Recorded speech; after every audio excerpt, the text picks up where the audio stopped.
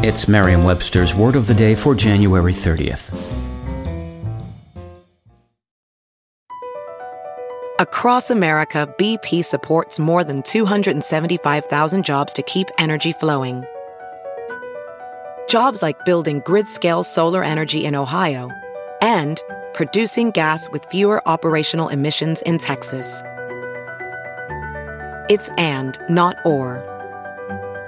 See what doing both means for energy nationwide at bp.com/investing in America.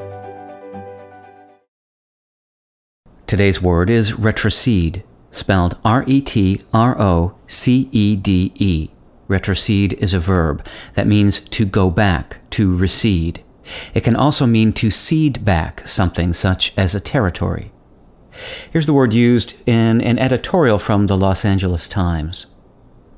There has long been talk of retroceding the district to Maryland, the state out of which it was carved. That would, theoretically, take D.C. from having no voice to having a minor voice in a state with an already established political base. Retrocede is a 17th century adaptation of the Latin word retrocedere, which was formed by combining the prefix retro, meaning back or backward, with the verb cedere, meaning to go or move away.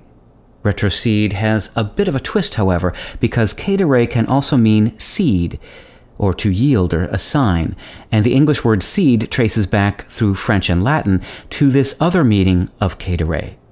Other descendants of cedere include accede, concede, intercede, precede, recede, secede, and even the word cede, C-E-D-E, itself. With your Word of the Day, I'm Peter Sokolowski. Visit Merriam-Webster.com today for definitions, wordplay, and trending word lookups.